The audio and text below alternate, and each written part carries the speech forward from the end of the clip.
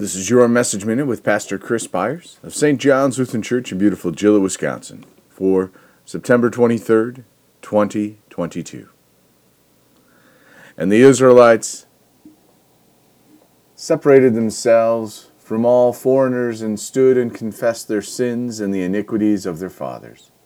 And they stood up in their place and read from the book of the law of the Lord, their God, for a quarter of the day. And for another quarter of it, they made confession and worshiped the Lord their God. Nehemiah 9, verses 2 and 3. Confession is good for the soul. Like the Israelites, we also are called by our Lord to take time to be in the Word. As we read in the Word, the law, and are made aware of our shortcomings, we have the opportunity to confess.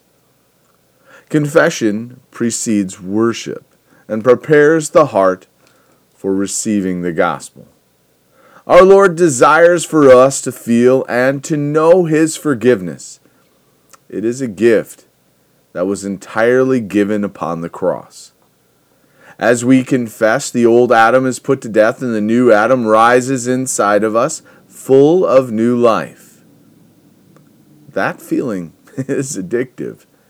This does not allow us to sin, which we will do without seeking it, but it frees us as we confess it.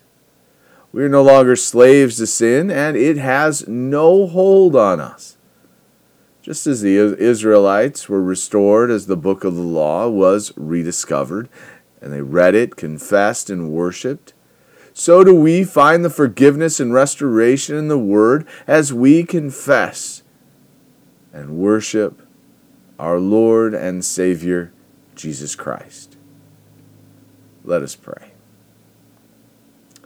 We thank you, our Heavenly Father, through Jesus Christ, your dear Son, that you've kept us this night from all harm and danger. And we ask you to protect us this day also from sin and every evil, that in all we do today we may please you.